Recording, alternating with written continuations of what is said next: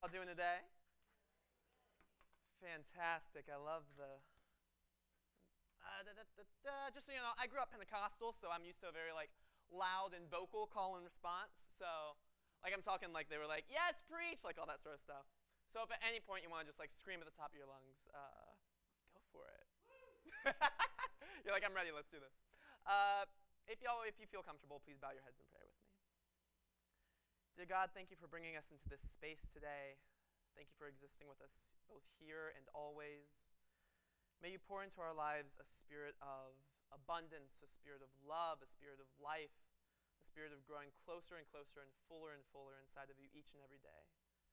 Thank you so much for this opportunity, Lord, and thank you for everything that you bring to us and everything that we bring to each other. Amen. Howdy. So if you have never met me before, or if you have previously met me by another name, my name is Bailey. The pronouns I go by are she, he, and they. I use them all equally. It's like a Mr. Potato Head doll, just whatever you stick on it sticks. And I'm one of the student pastors here. Something that I probably shouldn't admit as a pastor in training, earlier this month, I almost killed somebody. I promise it was by accident. My roommate... My poor blessed roommate was just asleep at 8 in the morning, just minding their own business in the thin walls of our apartment, when all of a sudden they were waken up by a very loud crash. See, what had happened was I'd gotten up a little earlier, and I thought, hey, it's getting colder. I probably, don't need my AC unit anymore. I'm going to go ahead and change it by myself, all right? Somewhere at the back of my brain, a little voice whispered, hey, Bailey, you're from Texas. You've never done this in your entire life. Maybe this should be a two-person job. That's the first voice that I ignored. I go to the window unit, and I place both my hands on it, and I just try and pull it out like that, right? Obviously, it doesn't budge, those of you who are familiar with window units. It wasn't budging, and as it wasn't budging, I kept thinking to myself, gosh, this is a lot heavier than I expected it to be. Somewhere at the back of my brain, a little voice was like, hey, Bailey, you remember that scene in Russian Doll, spoiler alert, where the window unit ah! That's the second voice I ignored. So I'm at the window unit, and I'm like, okay, obviously I gotta lift the window up first to pull it in, right? I have one hand on the unit, I place the other under the window, and I try and lift the window up. It's still not budging. So I take my other hand and place it under the window and try to lift it up. For those of you keeping track, that's a grand total of 0 hands on the window unit.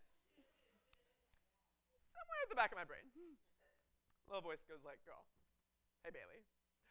But it got interrupted by a loud crash on the sidewalk 3 stories below. I've been accused of being many things in my life. Charming, witty, fantastic, oh my God, all terrible things, you know? But the one thing I've never been accused of being is careful. I just get so excited by the possibility of anytime one part of my brain is like, hey, Bailey, I have an idea. The other part of my brain jumps to it, and they're like, yes, let's do that immediately, fantastic. It doesn't really give space for all the parts in the back of my brain that are like, hey, Bailey. They just get drowned out by this puppy dog excitement. I've got tons of stories that illustrate this. It's once, whenever I was a kid, I was playing this board game, and I had to demonstrate somehow that grapefruit is quick. It was a weird board game. But so I get to thinking oh, okay, my mom has this glass jar of grapefruits, and I throw it as fast as I can down the hallway. To my credit, it did fly quickly, so I feel like I should have won the game. But it got interrupted by my mom being very upset by the shattered glass jar of grapefruit juice. She had to rent a professional carpet cleaner machine.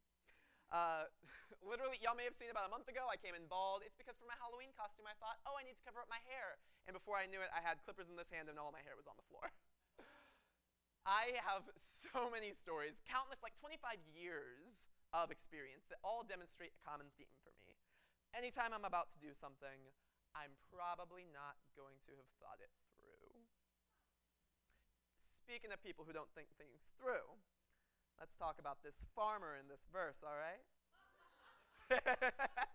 I want to be very clear. I've never been a farmer before. So I'm judging from an outside perspective. So all I have is my own experience, right? I can only speak to my own story. However, it looks to me like this farmer is what people in the business call a bad farmer. Let's look at some of the places that they plant, all right? First, the farmer plants on the path. And I'm like, okay, it's not exactly where plants go usually, not on the path. That's where feet go, and feet trample plants. At least planting it on the path, like there's soil there, it makes a little more sense than like planting it on the rocks or planting it in the middle of thorns. That's like trying to start a campfire underwater. But at least the path, like, makes a bit more sense. But before the seeds can even grow into plants that get like trampled on, they get eaten by birds. And birds like can't really eat anything underground. So it's like, did this farmer not even take the time to bury the seeds? Like I said, I'm not a farmer, judging from an outside perspective, but it was my understanding that a big part of planting is putting things underground. Kind of like the only part of planting I'm familiar with. In the verse, Jesus, as he's telling the story, literally never even says that the farmer planted the seeds. Plant is never a verb that's used in this. The word that's used is fall, where it talks about where the seeds fell. Even when it's like good soil, like the soil that bloomed up, the verb that's used is still fell. So like at best, like at worst, these seeds just like tumbled out of the seed pouch or whatever. But at best, this farmer is just like scattering seeds around like it's rice at a wedding. This is not a careful farmer. This is not a farmer who looks before they leap. This is a farmer who like maybe goes to interview at a farm and is like, hey, this is like my method of planting. And the interviewer's like, okay, thank you for coming in, bye. It's bizarre to me then that as haphazard and as inefficient as this farmer is supposed to be a metaphor for Jesus. The parable comes at the beginning of Matthew chapter 13. In the chapter right before this, Matthew chapter 12, the religious leaders of Jesus' time come to him and they're like, hey, what you and your disciples is doing, that's wrong. Which, by the way, the religious leaders of Jesus' time, that's like his co-workers, his colleagues, right? His peers. So they tell him, but Jesus is all like, okay, this is fine, I got this, I'm Jesus. And he like explains to them why he's doing what he's doing, right? And luckily, because he's Jesus, it goes very well, it's 100% effective, and they like calmly leave him alone. Oh my God, I'm so sorry, no, that's not what happens, opposite of that. Sorry, I misread. Matthew 12:14 says, but they went out and plotted how they might kill Jesus. So then the next verse, Jesus is like, uh-oh, and he flees the town. So, okay, Jesus may not have been like careful or efficient whenever it came to like his religious leaders, but again, that's not who he's trying to talk to. He's trying to talk to like a more general populace, right? The next chapter, near the end of Matthew chapter 13, it's after the parable of the sower, Jesus goes back to Nazareth, the town that he was born in. I just want to let y'all know, there's no crowd that's ever going to be better than like your hometown, you know what I mean? Like there's just something about like when you see somebody on that stage and you're like, yes, like they're representing like where I'm from, it just gets people excited, you know what I mean? It's like, why is he Houstonian? I'm a big fan of Beyonce. It's why the Cubs have any fans at all. My deepest apologies to Cubs fans. All are welcome in the kingdom of heaven. Somebody in the first service pointed out, you're literally wearing Cubs colors today, and I'm like, well, what can you do? So Jesus goes to his hometown for an easy win. He preaches there, and of course, like every Nazarene there is like, yes, hometown hero, like stream Jesus on iTunes, like all that sort of stuff. Oh my God, no, actually opposite of that, I'm so sorry. They hated Jesus. They were not fans. Jesus goes to the place he grew up in, spent the first 30 years of his life in, approximately. And in Matthew 13:57, it says the Nazarenes, they took offense to him. They took offense to what he was saying. The Greek word is skandalizonto, which is the root word for scandal. It's a big deal. It was such a big deal, in fact, that the next verse, verse 58, Jesus is like, all right, if this is how y'all are going to act, I'm not doing any miracles today. Like Matthew like went out of his way to write like Jesus did no miracles that day. Literally what he came to that town to do, preach and like miracles and all that sort of thing. A pretty unproductive trip. Pretty unproductive trip if you ask me. I just feel like the guy who like predicted his own resurrection could have planned around that, maybe. So okay, Jesus was a little ineffective with religious leaders, right? And he was maybe too haphazard with like, what he did in Nazareth, but at least Jesus chose his friends carefully, except for Judas. And except for Thomas, and except for Peter, that's a fourth. Okay. Jesus wasn't really careful at all, basically. He, for an infallible being, it looks like he made a lot of mistakes. He spent his time and his effort kind of haphazardly, and as a result, he was met with the thorns of the religious leaders, he was met with the rocky ground of his disciples, and he was met with the hungry birds of his hometown. As a kid, when my mom would hand me something dangerous, which wasn't often, she used to say, like, hey, be careful with that, don't hurt yourself. And Jesus, like, definitely got hurt with the life that he was given. He got hurt really in the biggest way that a human body can be hurt, as a matter of fact. It makes me think that whenever Jesus' parents, handed him life, they didn't say, hey, be careful with this. Which makes me think there are probably better things in life to be than careful. Like I mentioned earlier, careful is not something I've ever been accused of. But I'm aware of that. I always try and counteract that in my life. Like I said, I operate under this conclusion of anytime I do something, it's probably not going to be thought out, right? And so I try and plan. I try and, based on past experiences, I try to predict failure and avoid that in the future. There was one time I was seeing this guy, and things were going incredibly well. It was really fantastic. I really liked him. We were on a date once, and he was like, hey, you want to go hang out at my house after this? And I was like, I'm so into this guy. He's so cute. Yes, let's do this. Let's do this immediately. And so in the car on the way there, I start thinking through, okay, again, anytime I do something, it's not going to be thought through, so let me think through this a little bit. And I just start thinking through what's going to happen. I'm like, I know this guy's a big fan of wine. He's probably going to offer me some wine whenever I get there. And am I in the mood for wine right now, though? I don't know. And if I say no, is that going to be rude to him? I'm not exactly sure.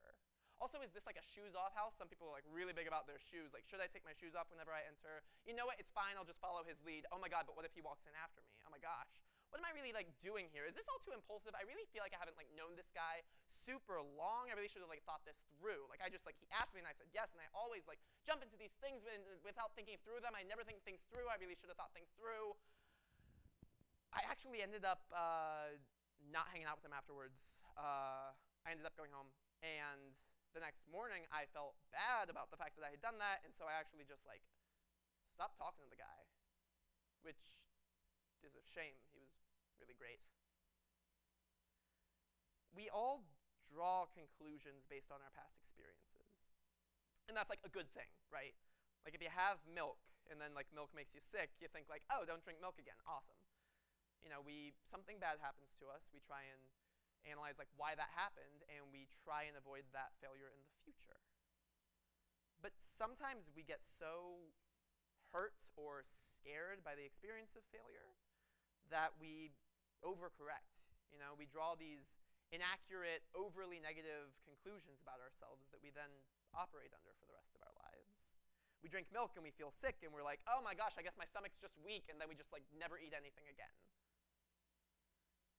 It's good to think things through, sure, but sometimes whenever you look before you leap, you end up looking down and thinking that's a really far drop. And then you just stay exactly where you were when you started. I wonder whenever I'm reading this verse, I wondered, did the farmer have any regrets about the way that they planted?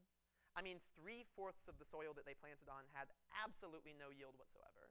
They wasted 3/4 of their seeds. And so I start thinking, did they wonder what would have happened if they just put all their seeds on the good soil?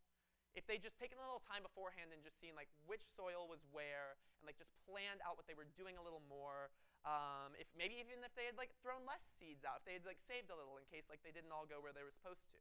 Maybe he should have waited a week. Maybe that's would have been better. Did the farmer regret anything that they did? I personally feel regret is very constant in our culture. I feel generally if something goes poorly, we think, oh my gosh, I should have made that go well. And then if things go well, we think, oh my gosh, here are all these ways that it could have gone better. There's this constant pressure in our culture to not just be good, but to be better and to be best, to optimize our output. What you're doing isn't necessarily measured on its own. It's measured against the people next to you, and the people next to you are improving every day. So you've got to step up, keep up, do better and better.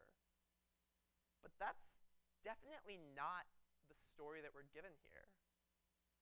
This farmer isn't worried about being the best farmer around. I mean, look at the way that they were planting. They didn't worry about what their field would look like whenever it was compared to the other farmers. They didn't care how ridiculous they would look whenever they were just throwing seeds around like that. They didn't worry about reaching 100% because Jesus isn't concerned with optimizing our output. Jesus' main concern isn't with how productive we're being, how much we're putting out there. The kingdom of heaven has a much different definition of what abundance is. The kingdom of heaven counts abundance of naps. It counts abundance of good food eaten. It counts abundance of memories, of laughter, of self-satisfaction, of spiritual elation. For Jesus, what abundance looks like is to live our lives abundantly. Whenever the farmer went out to plant that day, they weren't worried about like, oh, how many crops am I going to yield? It looks like the farmer's main concern was with how many seeds they were going to plant. It didn't analyze based on, like, is this soil going to produce better than this one? Because I think in the farmer's brain, like, just because some soil didn't bloom as much doesn't mean that it deserved less seed. And so they planted recklessly, haphazardly, and abundantly. I also want to be very clear about something. There is a big difference between not planting because you're afraid of what's going to happen when you're no longer in control of the seeds. There's a big difference between that and not planting because you don't have any seeds. There's a lot of different kind of resources out there. You got financial resources, but you've also got mental and emotional resources. You've got time as a resource as well. And each of those resources has a limit. We all have different seeds stockpiled at any moment, and some of us even have like differently sized bags than other people. And so it's important to realize whenever your seeds have run out. Because if you don't, and at many points in my life I have not, you end up digging through your seed bag and finding, I don't know, little balls of lint and being like, I don't know, is this a seed? Let's try it out. And eventually you just pick your seed bag apart. And that's no way to live. That's not living abundantly either. Here at UVC, this month is our stewardship month. That's what all of these sermons are based off of. So, by the way, if you're new to UVC, we don't like do a big giving push every week. We promise this is just like, since we operate in a society that like you require financial resources to operate, we're asking for financial resources so that we can continue operating. Generally, going by standards definitions of abundance and success and whatnot, it's technically not a good investment, right? Like there's no ROI, there's no return of investment. There's no like, there aren't things that you can like mark very successfully, like I have put my money there and then this is like the product or the good or the service that I've received in return. But there are many things that we can track here, of course, but there are so many things that we can't. You can't put the spiritual growth of somebody onto a line graph, So we are asking, help us keep doing this. And we can't promise results, right?